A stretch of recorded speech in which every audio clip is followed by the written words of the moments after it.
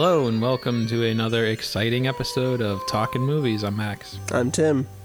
And Holly Jolly Christmas continues. Woohoo! I said it right this time. In the previous episodes, I've said Holly Jollo Christmas because the name of the genre is they are Jollo films, but the plural is Jolly. So it makes more sense that it's a Holly Jolly Christmas. But I think you're just nitpicking. I don't think anybody really cares. Yeah, all two of our listeners. Thanks, guys. We're, of course, referring to Colin and Portia, who have recently talked to us about how much they enjoy the show. So, yeah. They gave us notes on how to improve it, but we have integrity, so we're ignoring them completely.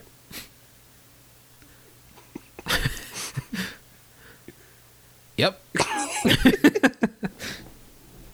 No, they had some good suggestions. Colin wanted to know more about our lives. How you been, Tim?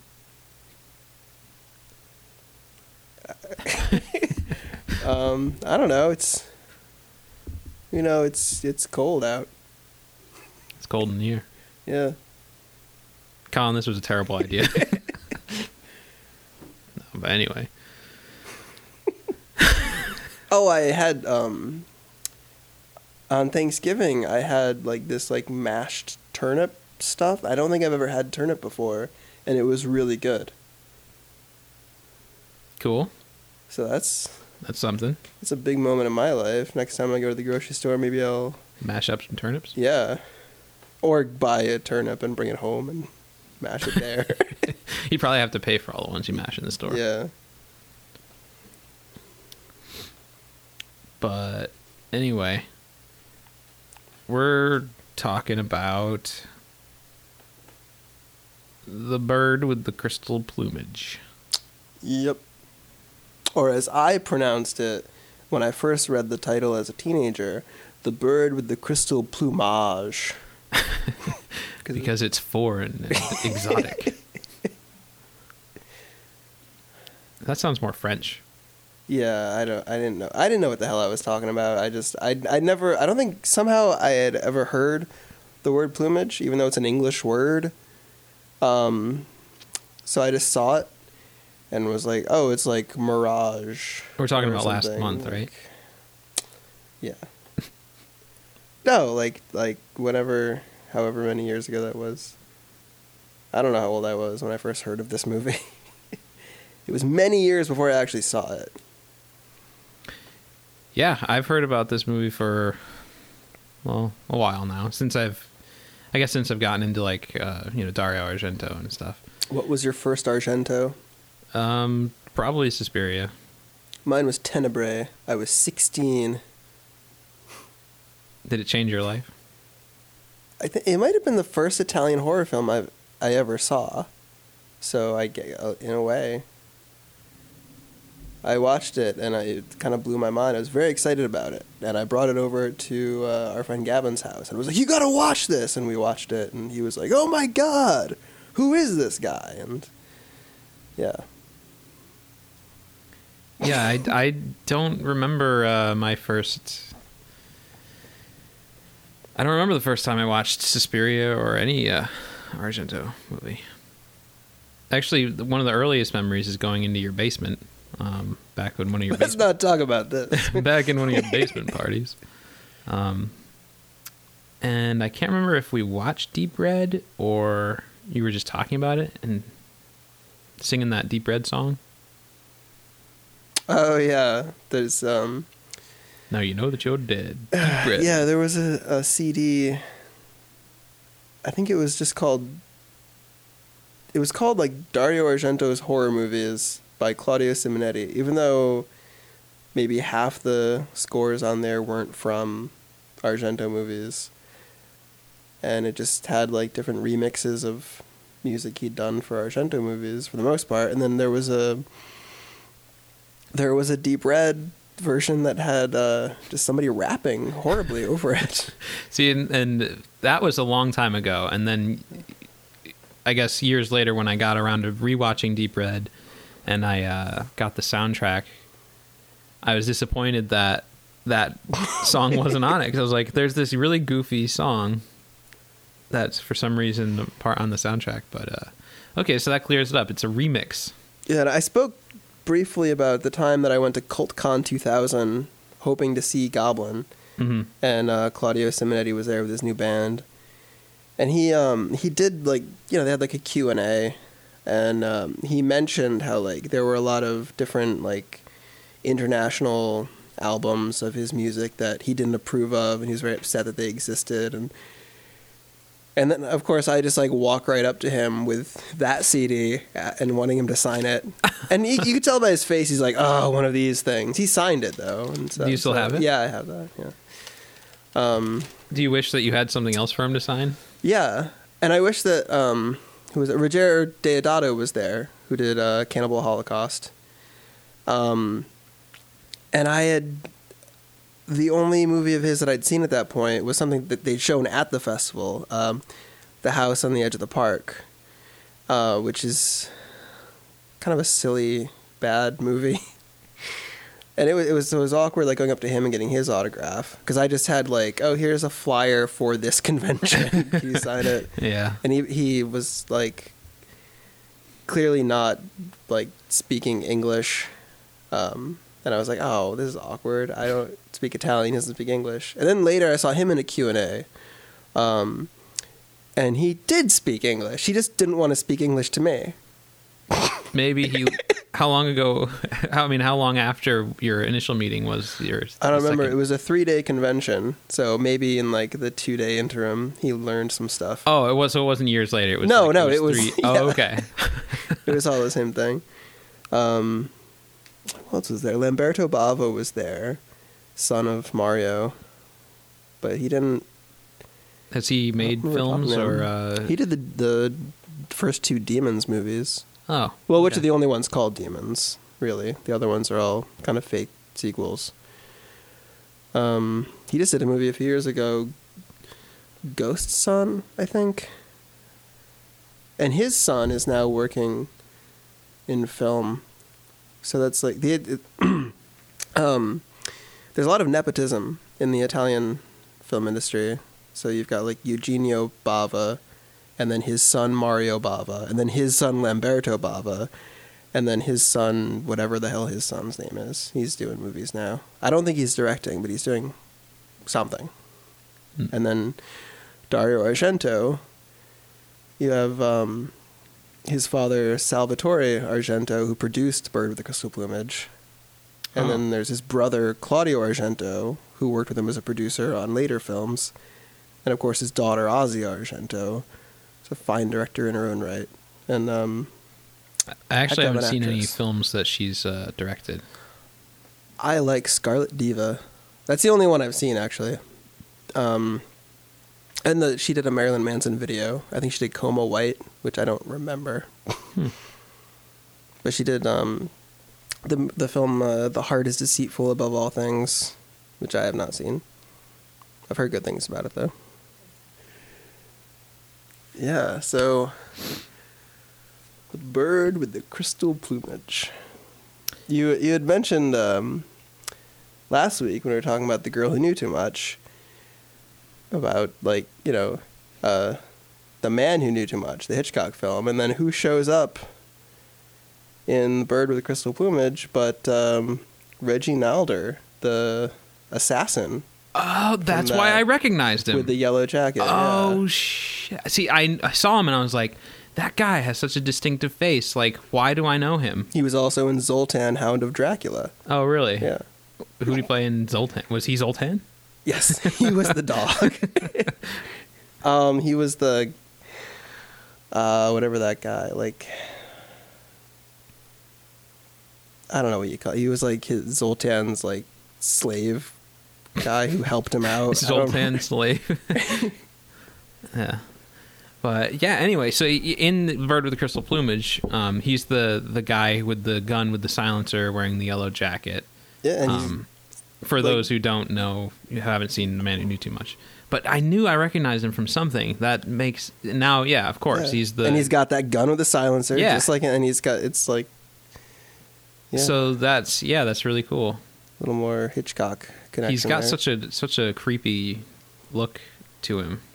He's a very scary looking guy. Kind of makes me sad, like because there's people like that who are just like, oh, that guy's got such a creepy face, but for all you know, he's like a great guy. Like, well, yeah, I mean, like Skelton Nags. You remember him? Who is he? In House of Dracula, he's the guy who's like, Dr. Edelman killed my brother. He's got that really weird, like, patchy... He was in some Val Lewton movies, too. And, I don't know. I was just... When I see, like, character actors with such distinct features, it sometimes just makes me feel bad. Yeah, I mean... But it's all how you... You know, I mean, when you act, like, you transform your face into, like, you know, I'm gonna look scary. Like, anyone can look scary, you know? But some people just have this, like, really kind of, I don't know, unique look about them that, and when they really get into it, like, they can really transform themselves into this scary-looking person. I guess some people don't have to try that hard. In Salem's Lot, he plays Mr. Barlow. Oh, yeah? And he, they do put a little makeup on him. They make him look like Nosferatu. So... Yeah, I can see that. I mean, it reminds me of Marty Feldman. Yeah. From the Gene Wilder films, like Young Frankenstein. He's, you know, he's got the eye, that lazy eye, and just an interestingly shaped head. And I mean, you know, he looks creepy, but I mean, he uses it to his comedic advantage. Yeah. So it's like everybody, you know, looks different, and everybody uses what they got. And if you got it, flaunt it, baby. You flaunt that lazy eye.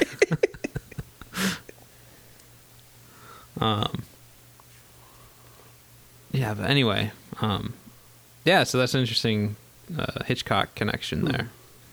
There were a few connections to The Girl Who Knew Too Much. Yeah. In plumage, as we'll refer to it now. All right.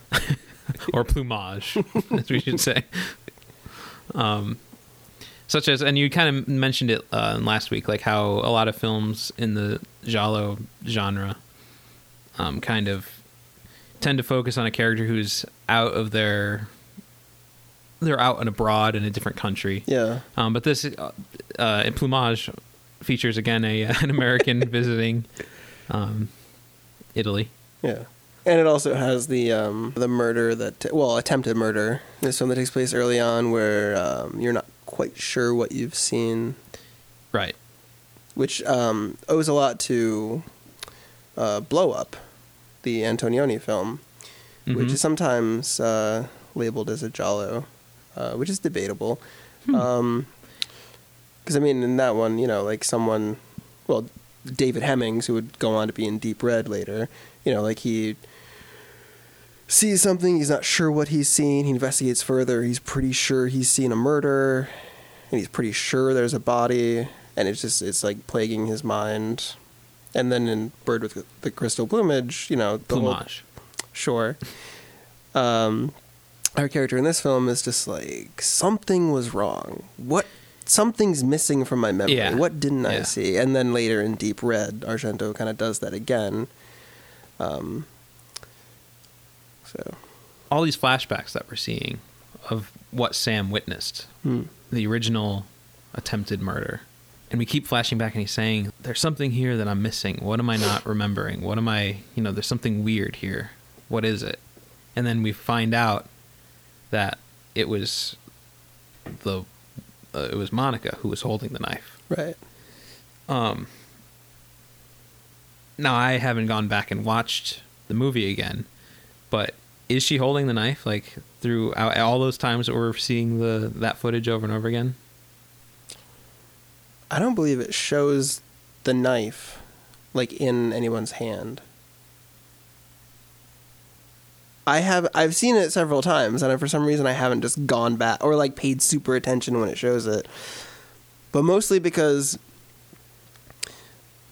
I'm always way too distracted by the expression on her face in the first scene when he actually like witnesses, like not as a memory, he's actually witnessing it. Mm-hmm.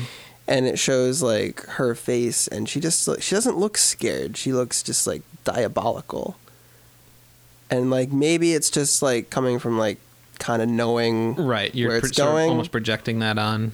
But I just like that just always bugs me. So then it always like my mind forgets to look for the knife. Because I love the idea of being like, you know, because it left me wanting to know, because we're seeing it over and over again throughout the movie, and he's saying like, there's something here. There's something wrong with this picture. What's wrong? It's almost like, you know, those little puzzles that are like, you know, can you spot the difference between these two, you know, or like, can you spot the thing that's out of place here?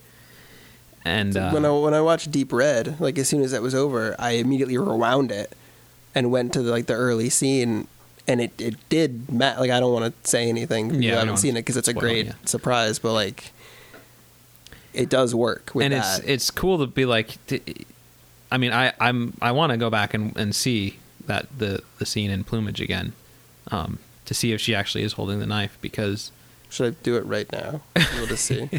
I mean, if you want to put it in, because I mean, I think that's just like it's something that I didn't notice, and I was looking because it left me wanting to know, like, you know, what is wrong with this image.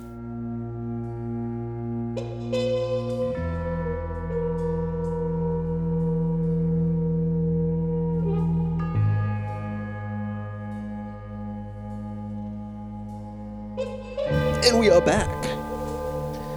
Yeah, we just actually popped in the movie and we watched the initial scene where Sam witnesses the attempted murder to see who was holding the knife, and you don't actually see it in that first scene. It's framed really cleverly. So yeah, where you can't see who's holding the knife at all. There's like this curtain, this half curtain up at the top of the window that's sort of blocking their hands. They're raised above their heads. But yeah, so you don't see it. Kind of disappointed, actually. I was hoping to see it and be like, oh yeah, she is holding the knife, but I guess that would, seeing it like that, like, it might give it away, you know? Yeah, then we would know right off the bat, and then we just gotta follow this guy as he figures it. And it might still be entertaining, but it would be very frustrating. But I mean, like, I was hoping to go back and watch it and be like, oh yeah, she is holding the knife.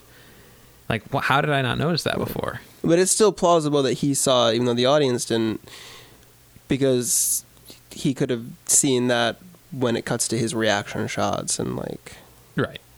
And it's not always like the perfect angle. Well, we're not always seeing like just his angle of it anyway. We're not seeing his POV, at one point exactly. We cut to like the other, like across the axis or whatever, like the 180 degree. Like we're on the other side of the. We're inside yeah. of the room. We're like right up in her face. We've got this like really close up in her face with the knife, kind of sticking upwards. With no hands in the shot. Yeah, so we don't see who's holding the knife, but she's sort of like leering at her husband. The man, presumably like holding the knife like a maniac. And he's wearing his black gloves because it's an Argento film, and like a lot of giallo they have the black gloves. Yeah, it's funny how like you could almost look at all of Argento's movies as being like the killer is like the same in all of his movies. Well, the hands are always Argento's hands.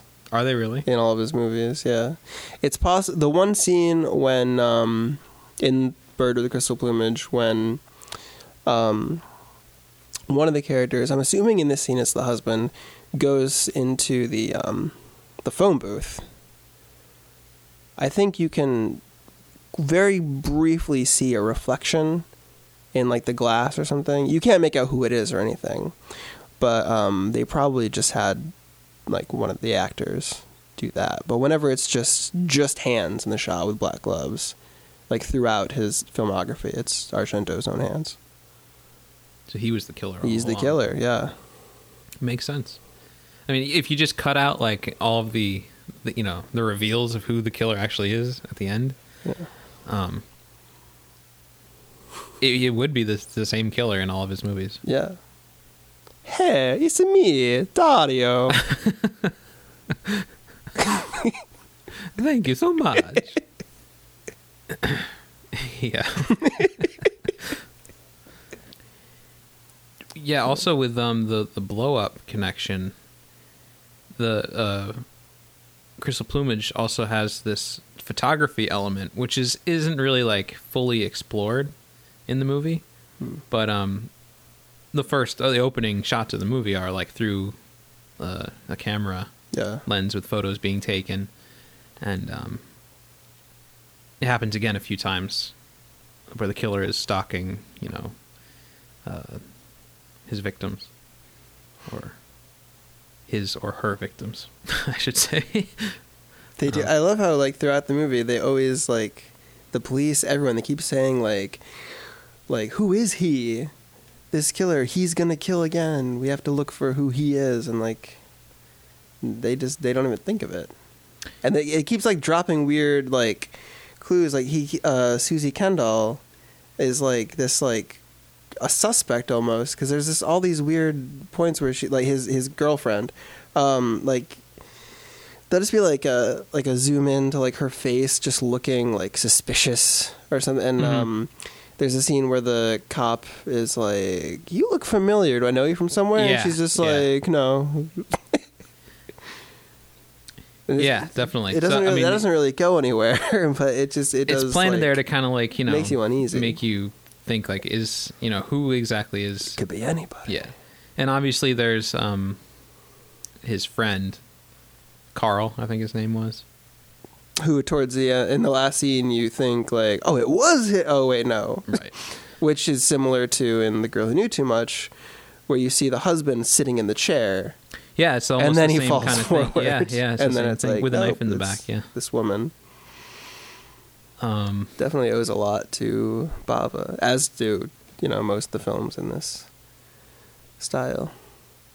Yeah, I also thought it was interesting because the police grill the witness, our main character. What was his name? I can't remember. Oh man, it's awful when it's just like, how can I not remember? I just saw this movie like today, and the name just flies right out the window. Sam, that's right. It was Sam. Sam Dalmas. Really, I should prepare before we even start recording. Kind of just like, glance over the IMDb page, refresh my memory on certain things. But anyway, so when Sam, like the police are grilling Sam quite a bit, like asking him like, what do you remember? Like, you remember something? And we never actually see. We never hear the victim. Her perspective on what the events were. There's a little bit when he goes to visit, when Sam goes to visit her at the art gallery when she's sort of recovered, and she's kind of just like, "Oh, thanks for for your help. Like, if you hadn't been there, like I would have died." And her husband kind of shushes her up and takes her away. Yeah, and but like, I'm thinking like, the first person you go to try to figure out who did it is like the person who was actually like standing there face to face with this person and survived. Yeah. But we never actually do that. So, I mean, the thought had definitely crossed my mind, like, maybe it was her. But the movie did a good job of making it not seem like a real possibility, I guess. Especially when you start to hear, like, the phone calls, and it's like a male's voice, or a male-sounding voice. Which is very confusing for me the first time I saw it. Because I didn't get the connection of like, wait, Reggie Nalder's character, who the hell was that? He's not the killer. He's this other guy. I knew he was with another guy because there's two guys in the car that run over the cop, and then he like when he gets out of the car, he says like, "I'll be right back" or whatever he says to him. Yeah. But then I was just confused when it's kind of just like later. He was just hired to kill Sam, and the driver probably wasn't even like the husband. the husband or the wife or whoever, you know. It was just somebody else, you know, one of his guys. Yeah. His Well, it's, I mean, the driver, wife, whatever. she's clearly just insane, and she wouldn't. I don't know, like the husband. Yes, he has people killed, but he's rational about it. He's doing it to protect his wife. Right. And would you do that if you were married and your wife was killing people? Would you have other people killed to protect her? I don't think so. No. Oh, okay. Well, I guess you just are heartless. That's not what love is, Max. Yeah, You protect your damn wife. I can't think of any real situations where I would think that it was a good idea to have people killed. But There's I don't know. reasons. And I mean, if you discover that like your wife or husband or significant other is like presumably secretly a serial killer, or secretly Yeah. killing people, then it's like you never actually knew that person to begin with. Like Well, if it's she discovered. snapped though because she saw that the Right, painting. and with her it is and kind of she different. had Where she is been- like she was the victim. Yeah. She was victimized like 10 years earlier, right. and she kind of like is. Yeah, don't fall into that trap of just being like, oh, she kills someone, therefore she's a villain. I mean, everybody has their reasons. Yeah, hers aren't necessarily the best reasons. She's not really justified in any way, I don't think. Okay, yeah, no, I'm not going to say, like, yeah, those girls deserve to die. But, I mean, like, he was just being a good husband. He had her back. So which deaths would be contributed to or attributed to the husband? Presumably the first. I think he was driving the car with the hitman. Okay. I think that he ran over that cop. So it's like all the girls were killed by the wife. Yeah. And basically, And I think he tried to kill Sam when he was like, Right. I think he was the one following him through the foggy streets of Rome. see, and it makes sense because that moment, like, it felt different. Yeah. It felt different than like the other killings. It felt like it's a different MO. It's a different behavior. So yeah, I mean, it's really smart the way that the movie is. Like, all the clues are there for you to kind of put it together. Yeah. I think he was also the one trying to get at the girlfriend when she was alone in the apartment. Also. But that, I mean, it could have been the wife, but I mean, I really think, or no, because I think that was like the wife's murders. It was pretty much like she just like finds these women. Yeah, she was stalking them, like. And, But this one, it's like, oh, I'm gonna or go much for, more calculated. This was sloppy and messy and just kind of like. and it I'm was gonna like, break down I'm the gonna get store. her because that will stop the investigation. Right. This will stop this. This will make this So, guy leave. Yeah. I'll try to scare him to go home. And this is a really good movie. It's not flawless. Well, like no film is really, but like there's one frustrating moment when the girlfriend goes to stab the intruder like through the door. Mm-hmm. Like in the eye. Yeah. The little hole. And, like, I'm not saying, like, oh, she should have actually stabbed him in the eye, but, like, just the way it's shot, it could have... In later Argento films, it would have been, like, a much more, like, stylized. Oh, okay, yeah. It just seemed very straightforward, like, oh, she goes for it, and Mm-hmm. she doesn't stab him. But, like when I think of, like, in Terror at the... Or, well, not Terror at the Opera. In America, it was Terror at the Opera, but Opera is what it's called now, pretty much. There's a scene where somebody is shot in the eye. Have you seen that? This is his Phantom of the Opera film. No. Ugh, no. Okay. This is just opera from the 80s. And then in what the was his 90s, Phantom of the Opera that was movie? his Phantom of the Opera. It was called Phantom of the Opera. Yeah. Okay, gotcha. This is in the late 80s. He did one just called Opera. Because I've seen his Phantom of the Opera movie. I'm sorry. So have I. But Very strange. someone looks through a keyhole or a keyhole, I think, and then there's a gun on the other side, and they just fire a bullet through the hole right into the eye, and it's like this big thing where it's like the bullet moves in slow motion, and it's like a giant eye exploding, and like, and like so looking like seeing like the later films first and going back to his first film, like I can see where like he would have. Not to imply that, like, he always got better as he went along. As anybody who's seen any of his films of the past... 20 years. Yeah. Yeah. Sleepless, it was pretty good. I haven't seen it. Yeah. But that was like 13 years ago. I think the latest one that I saw is Jennifer from the Masters of Horror. Oh, that's right. Yeah, series. I saw his Masters of Horror episodes, Jennifer and Peltz. Oh, right, Peltz. Yep, that was okay. Which they didn't seem like Argento films. No, but I enjoyed both of them, and I think that might be a problem with a lot of people when they go into Argento films, expecting like you want like all the stylized Suspiria, I want that. Yeah, and it's not fair to kind of expect someone to stay the same throughout their entire life. But I mean, when he made a name for himself, like with that kind of film, over the course of about 20 years.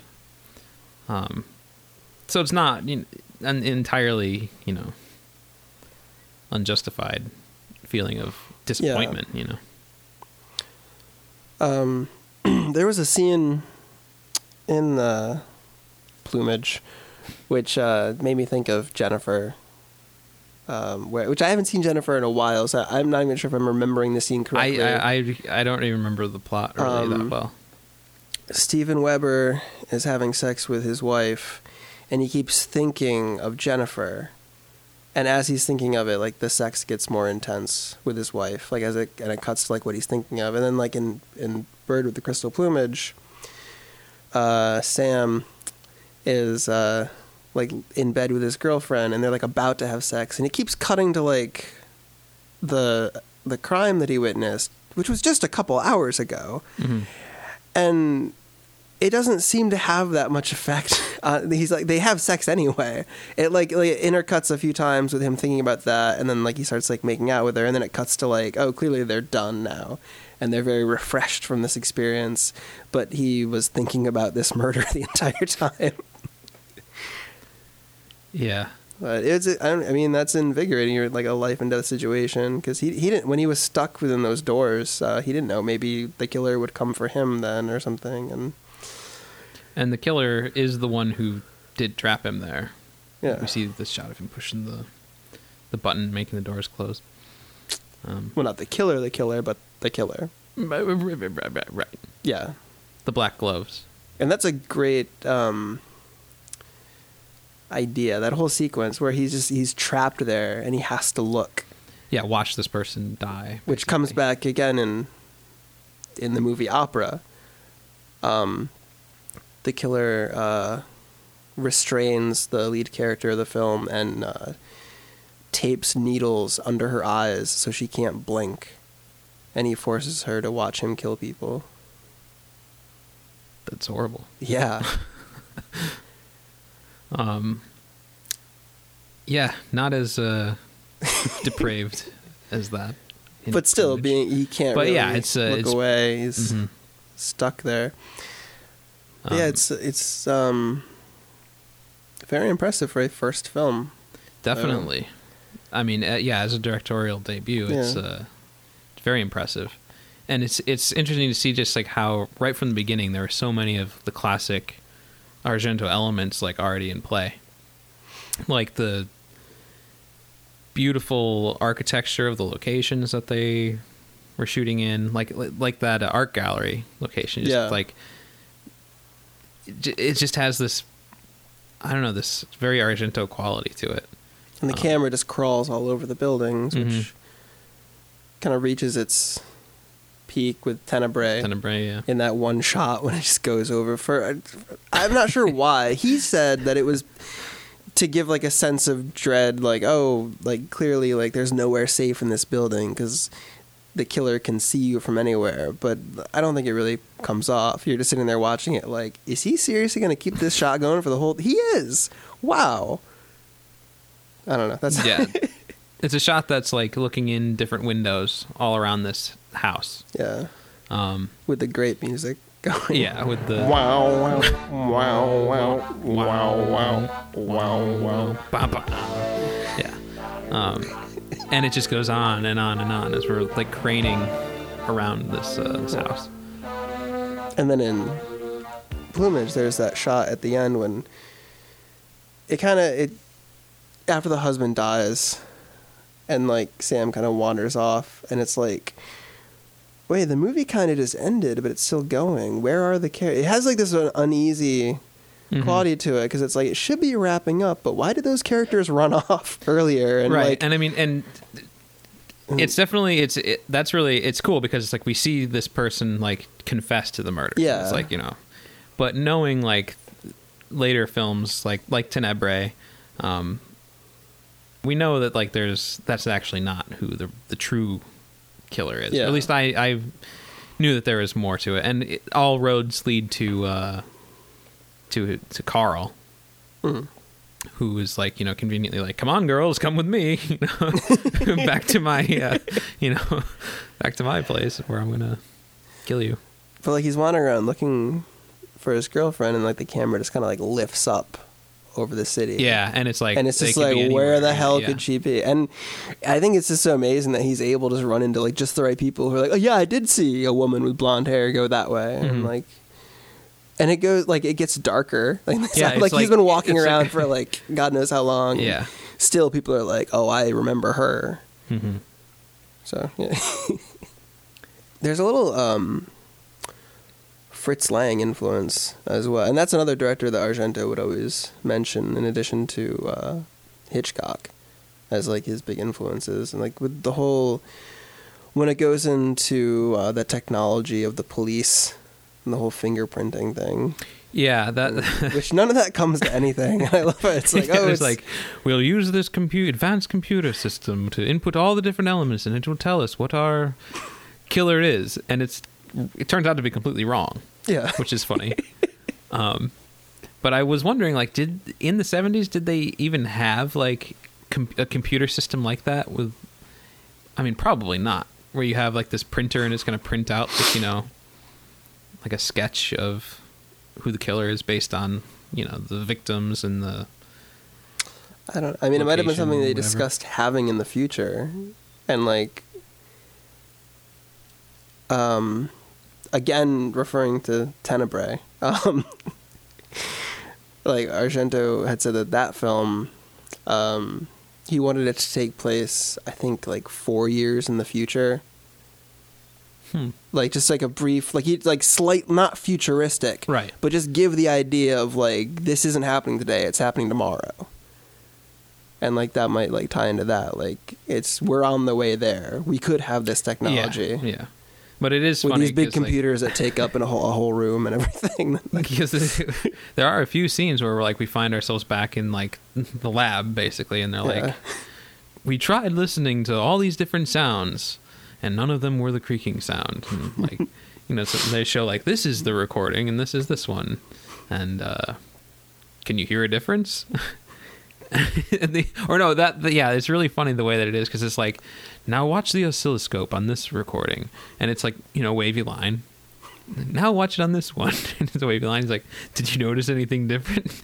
And Sam is like, yeah, the wavy line was different on this one than it is on that one. And it's like that's absolutely right. We should hire you. Yeah, but it's like it just looks the same. But yeah, that was really funny.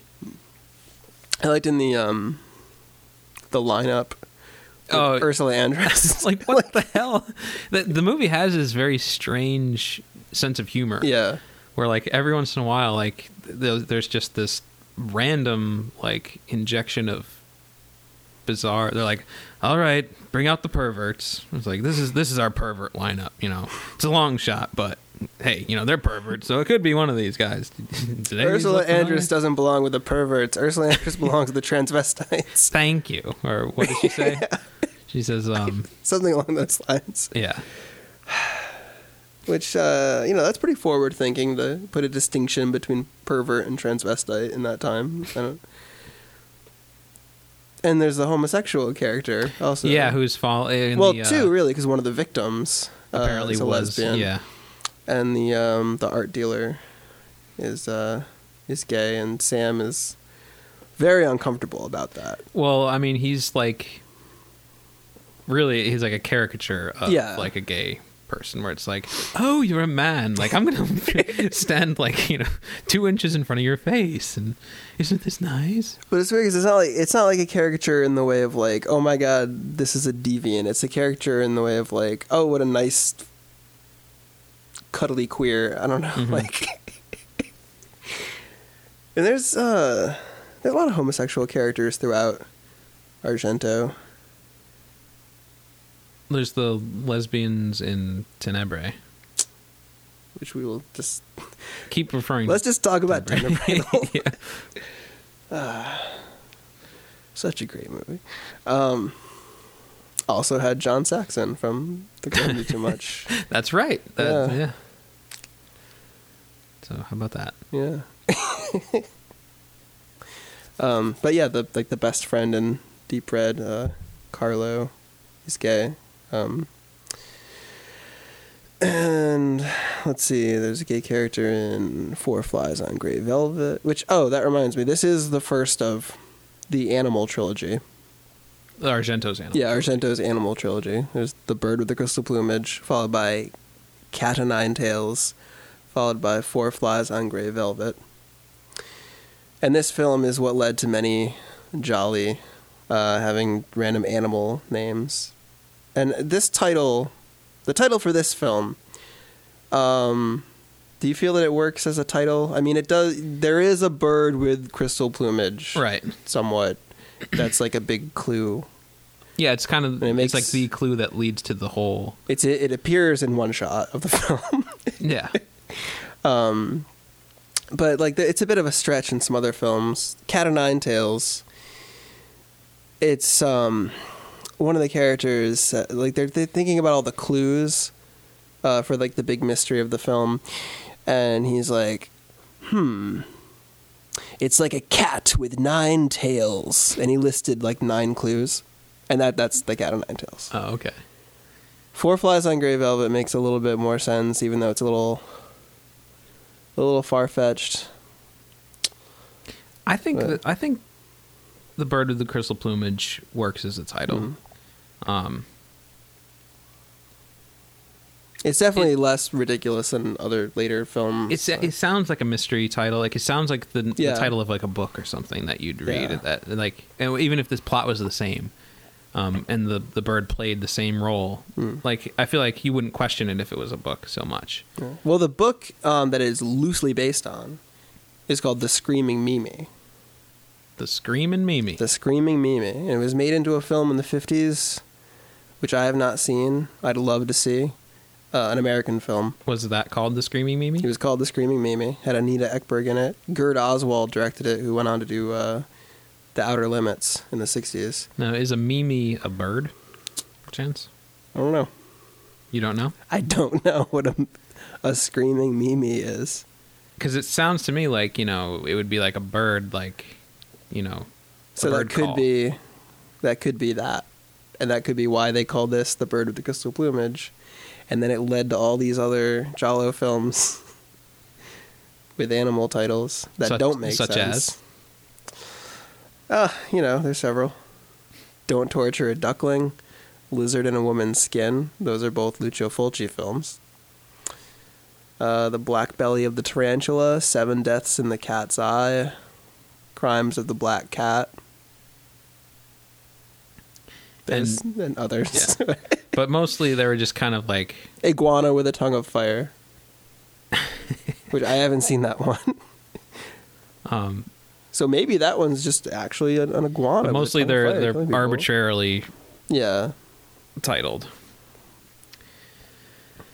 I mean, they gave the bird some weight in this movie, though. Yeah. You know, they gave it, like you said, like they gave it, there's a nice shot of it. And it's like in the moment where we realize the connection to the apartment.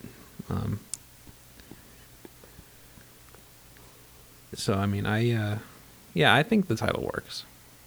It also kind of makes sense, like, I feel like bird is sometimes used as like a term for like a girl. Mm-hmm. Like,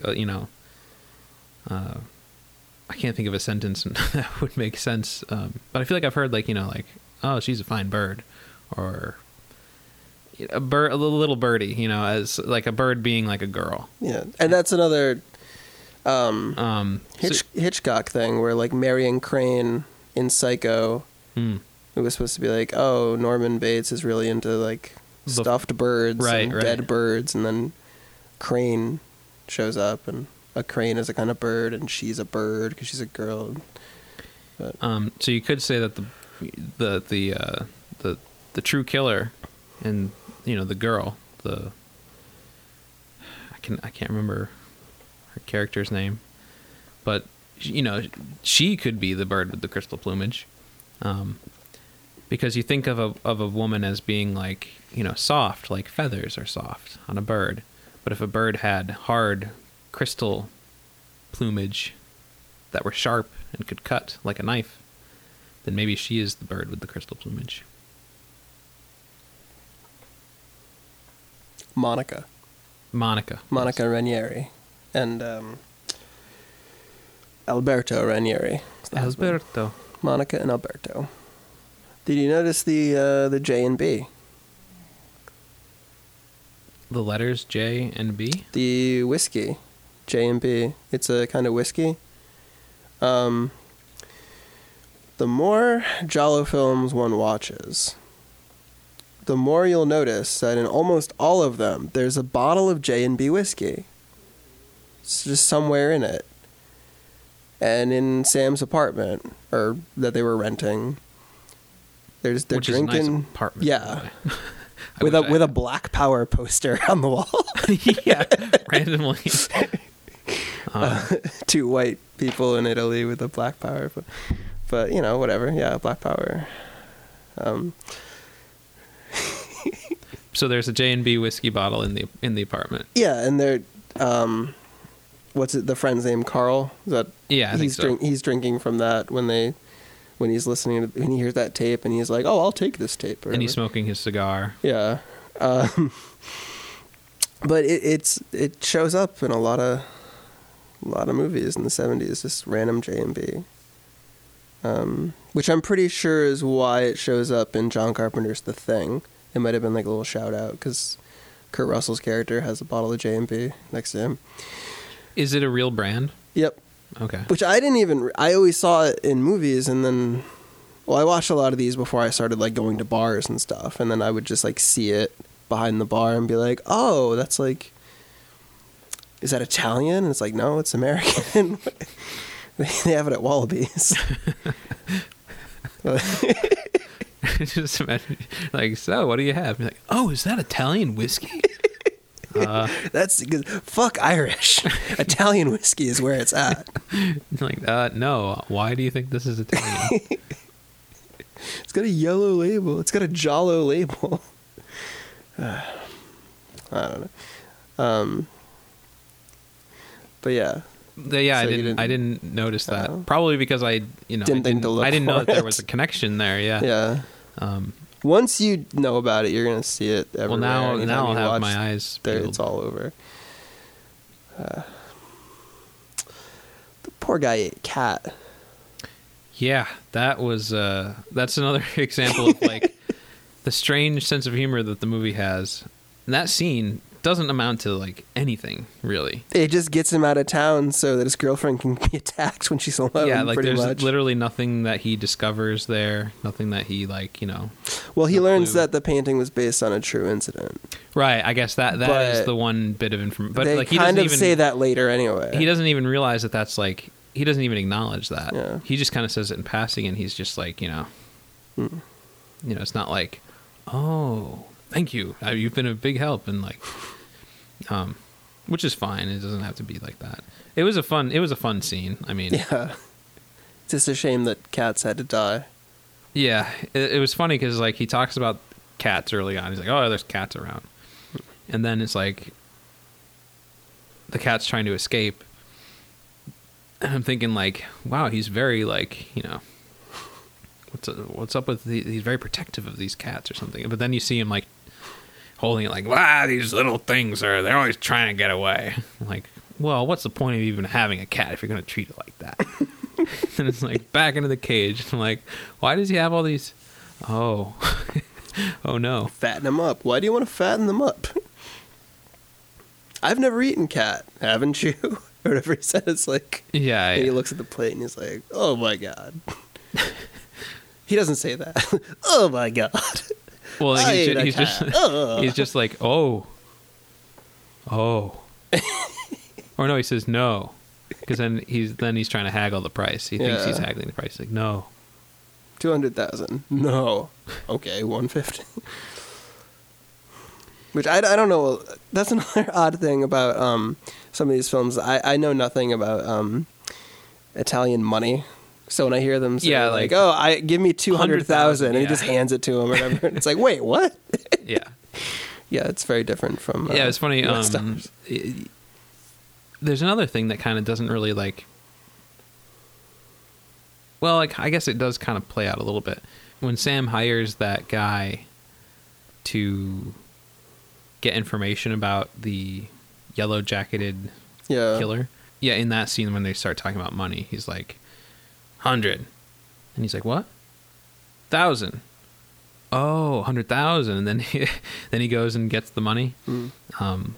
I don't know anything about Italian currency or anything like that. Yeah. So at first I thought he's like, you know, he's asking for 100,000, you know, dollars, but yeah, so I don't know lira. lira, that's right. Yeah. Yeah, that was another odd character where he would say one thing and then say the opposite. Yeah, Mhm. yeah. And then there was the stuttering guy in prison who's like, so long. So like, long, yeah, just random odd like, you people know. in this. Yeah, It's nice. It livens it up a little bit. It's not just... definitely, because it could easily wind up being just like, you know, stale. Oh, I'm talking to this person now. I'm talking to this person, and you just, you know, if it's played straight, like it's just boring. But each little actor is given, or each little character is given an actor that is different and unique, and kind of brings something else. How did you feel about Morricone's score?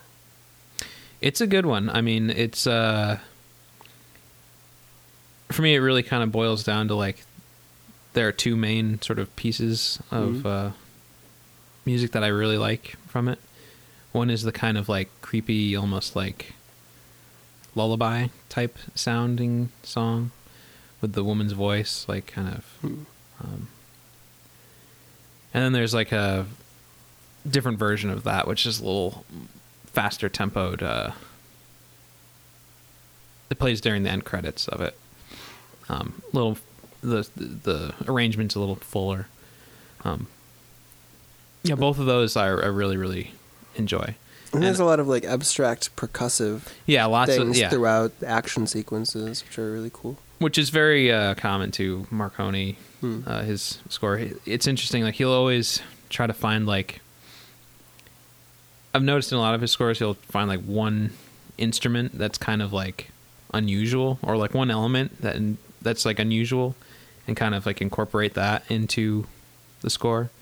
In this, it's kind of like the woman's voice is sort of that sort of one element, where sometimes she's like, you know, moaning and kind of almost like a sexual, passionate kind of way. And it's this element that you think like wouldn't work in the context of like a score, but it often will work.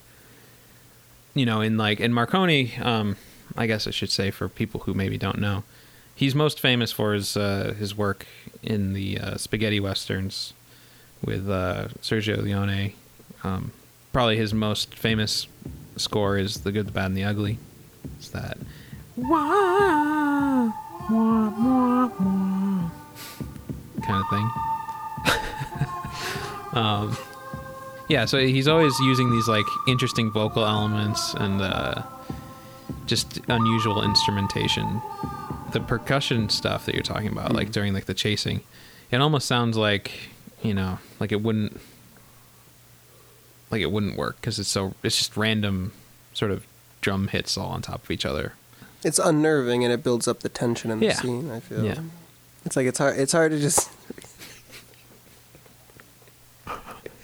it's hard to just like sit back and easily predict where a scene is going when you don't even know where the hell the score is going.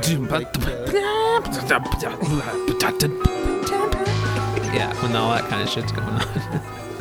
What do you think about Vittorio Storaro's cinematography? Yeah, he's the cinematographer.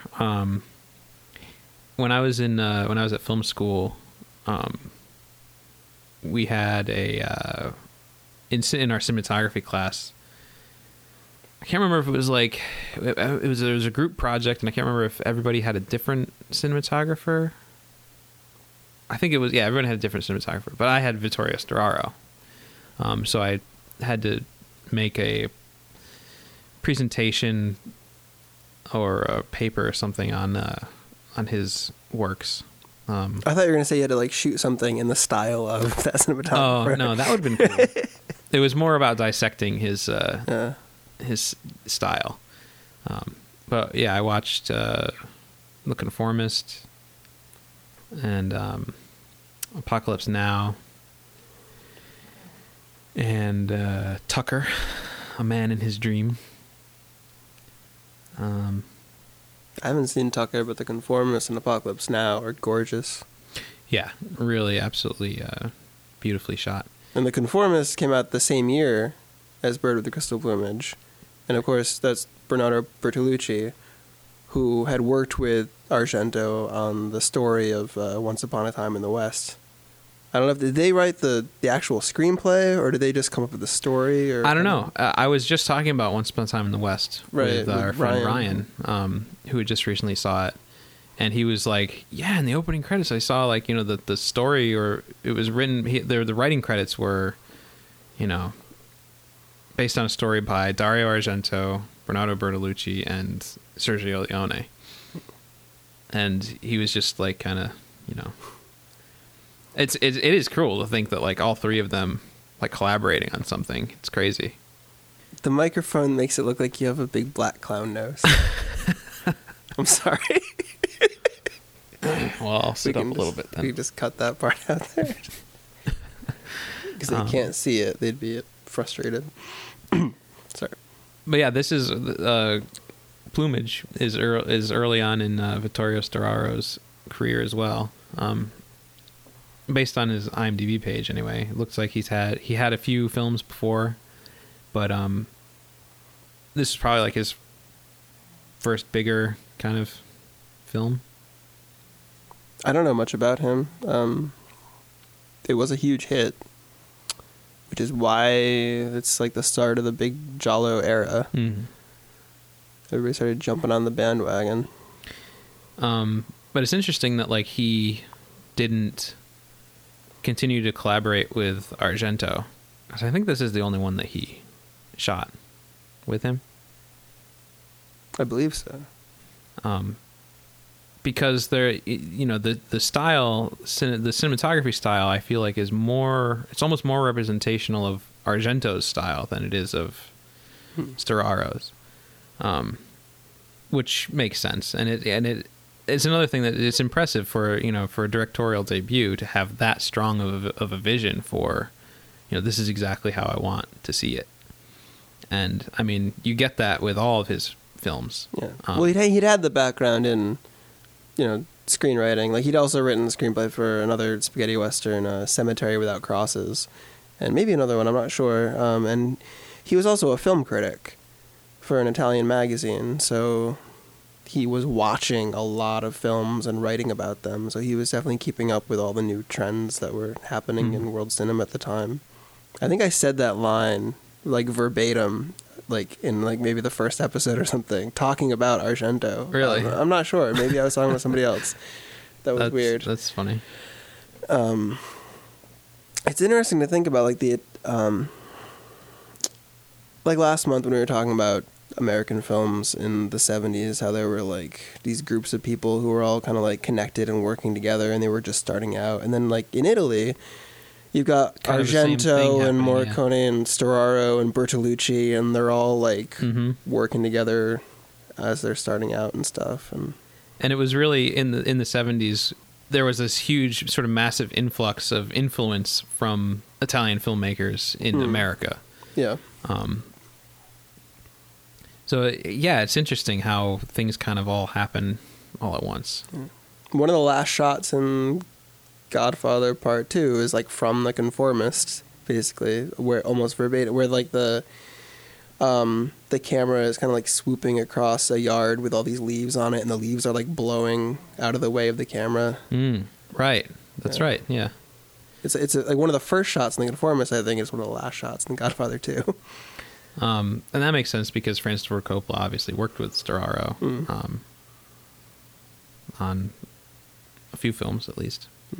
But yeah, I mean, I see shots like the in Plumage, looking down the spiral stairs when that girl is Oh, like the Vertigo shot, sort of. yeah, the Vertigo type shot. Although it's weird that it's not like a spiral. It's not round. It's like these triangles. Yeah, and that kind of like architectural element feels very like Argento to me. Because any other you see like that kind of shot in a lot of films where Yeah, clearly I it's mean, like an there's- homage, and yeah. it's either a circle or a square or something. And Argento's like, no, I'm gonna make it a triangle. I'm gonna have it be just like a series of like, triangular staircases going up. And how he kind of blends like modern sort of architecture with like older style. Like the art gallery is a good example of that, where you have this very sort of modern like glass building front, sort of like a storefront sort of glass window. Yeah. That's like, electronically, you can control it with this button that's like, it automatically closes, and it's like this seemingly advanced thing, but like the whole building is like, I don't know, it's got this infusion of like old style with like a new kind of style. It's classic and modern at the same time. And that kind of, I feel like it defines his overall style in a way where it feels like it's classic, but it's also totally a modernized version of it. How did you feel about I'm not sure how to pronounce it, the guy who played Sam, Tony Musante, maybe? He's American, but I'm not... I'll say Tony Musante. I don't know. How do you feel about his performance? Because Argento hated him. Really? He said he would never... He said he and the lead in Tenebrae, Anthony Franciosa, he said they were his least favorite actors he ever worked with. He never want to work with either of them ever again. Yeah, that's it's kind of surprising because I mean, I think Sam was he's a very likable character. And he's relatable, and I thought his performance was just fine. Yeah, I liked it. Well, it was like I think it was just personal stuff. Right. Yeah. He wanted more help from Argento as far as his acting went. He wanted like his motivations and stuff like that. And I know that in Tenebrae, I don't know about the exact circumstances of like on the set of Tenebrae, but Tony Franciosa was from like the New York like method acting school. So he probably had similar things where he wanted to get a little more like direction from Argento than he was getting, and Argento seems like one of those directors who would be like, I want the shot to look this way, so you'll have to like face that way. Right. Like, have you watched I Confess yet? Nope. Okay. There's a scene in I Confess where Why does I Confess keep coming up? I don't know. Hitchcock wanted Montgomery Clift to look in a certain direction because the next shot that he was going to cut to from that shot would be at like a certain angle. Mm-hmm. So he said, like, all right, at the end of the shot, I need you to look like up and to the left or something. And he's like, why would my character do that? Right. And he's like, because it has to cut to the next shot. And Clift is like, no, but why would I do that? And he's like, because it has to cut. What the hell are you talking about? And I'm wondering if maybe Argento had similar problems with these actors. Right. I mean, because they both give great performances in these movies. And it's funny because, like, obviously Argento is hugely influenced by Hitchcock. Yeah. And that's no secret. I mean, he made a movie called Do You Like Hitchcock? Clearly he does. And he's often referred to as the Italian Hitchcock. And it seems like, yeah, that's interesting how they both have this thing with their actors where Hitchcock famously sort of, I don't know if hated is the right word, but like didn't care for the whole filming process of movie making, and particularly working with actors. Like his philosophy was kind of like, well, you know, if you're good at your job, like I shouldn't have to tell you what to do. Right. You're an actor, like it's in the script. Like read the script, and you know, just do what's there. And he was more concerned with just like getting the camera to do what he wanted it to do, and just like not really working with the actors in that way, which obviously led to a lot of issues with a lot of actors who just weren't used to working that way. So yeah, it's funny that Argento has that kind of problem as well. But it seems like Italian cinema, it's different almost, because like they have this sort of idea that like, oh, you know, like you were talking about how Fellini sometimes wouldn't even like, you know, just move your mouth and we'll fill in the words later. You know, they don't really like. But he would still need like the eyes to have an expression, and the emotion still needs to be there, even if not the exact dialogue. Mm-hmm. But it is this strange kind of like, you know, the actors are there to be like molded. Yeah. Now that you brought up the whole notion of Italian Hitchcock, I mean, like it's like Brian De Palma. Like Hitchcock always comes up in discussions of De Palma, where they're like, oh, he's just always doing Hitchcock moves and stuff. And I think Argento is like the Italian Brian De Palma. I think because they both are like Hitchcock and Antonioni. Like those influences, I think, show up throughout both of their. Because and they were kind of like more so contemporaries. Starting out in the 70s, both being influenced by that previous generation of filmmakers, in particular the Hitchcock. Yeah, that's an interesting thing. And they were both sort of like, you know, upping the violence, upping the visceral quality of it. And there's a scene have you seen Dressed to Kill? No. The De Palma film. There's a murder in an elevator, which there's a shot in it which is so similar to the elevator murder in Bird of the Crystal Plumage. And clearly De Palma saw Argento films. But there's also the notion of like Bird of the Crystal Plumage, and even more so Deep Red later on, were influenced by Blow Up. And of course De Palma did Blow Out. Right. Which is like Blow Up plus Coppola's The Conversation equals De Palma's Blowout. Where it just goes into like, I witnessed something, what was it? And it just like preys on the character's mind. Like it's odd to put something. I'm not sure when they started calling Argento the Italian Hitchcock, but that's a heavy weight to put on like a young director. I hope, like for all I know, it was like right after this movie. Like, oh, he's the Italian Hitchcock. Yeah, and then suddenly he has to live up to that. And like I don't remember where I read it. I remember when I was writing my final paper for college, I wanted to mention that Hitchcock had seen Bird with the Crystal Plumage, and that he, I'm not sure if I said he liked it, but he was like, clearly this is like an impressive new filmmaker. And I didn't put it in the paper because I couldn't remember where I read it, and I looked through all my sources and everything. I couldn't find it anywhere, so I had to leave it out because I might have imagined it or something. I know I read it somewhere, but I couldn't find out where. But then, of course, like his next film in the early 70s is Frenzy, which is such a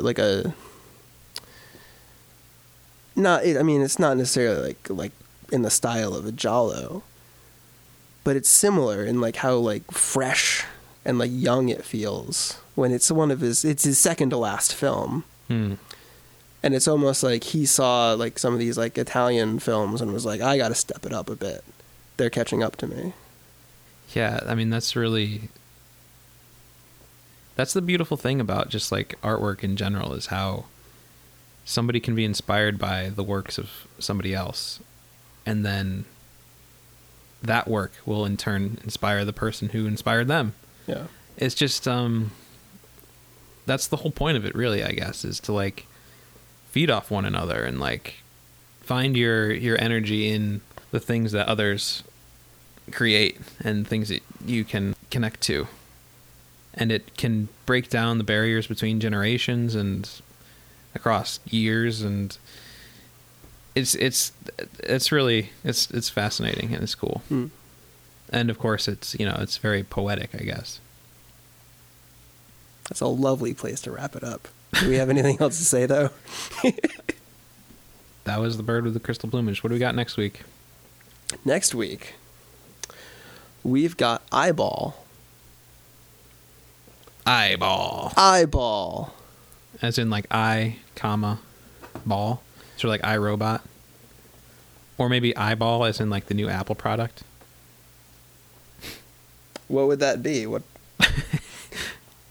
Just replacing eyeball. physical sports altogether. That just. Well, it's like an iPad, only it's a sphere. All right.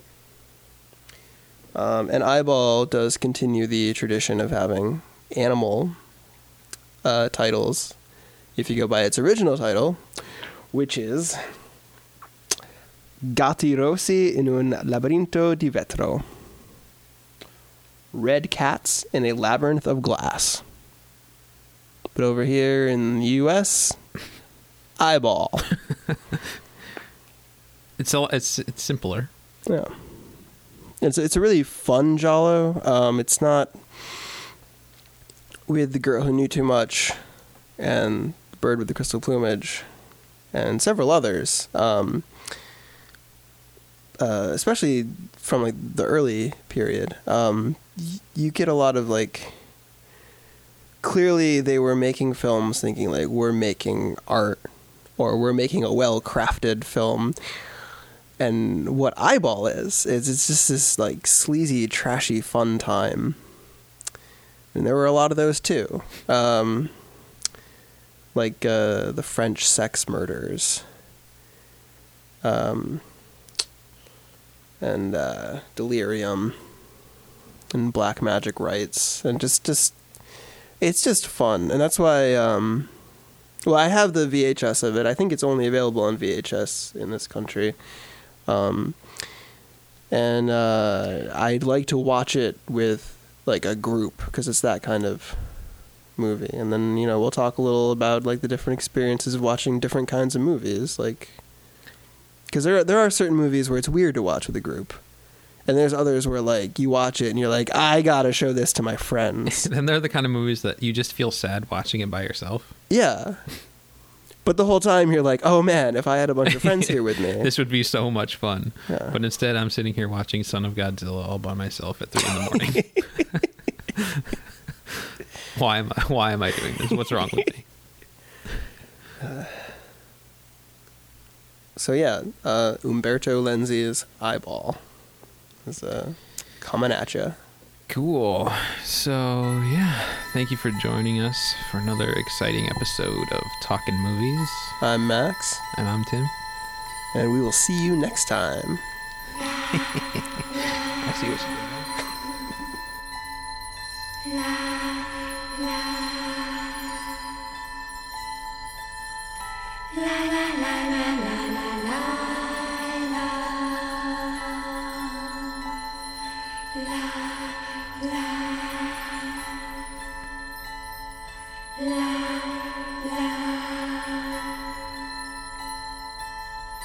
La la la la la.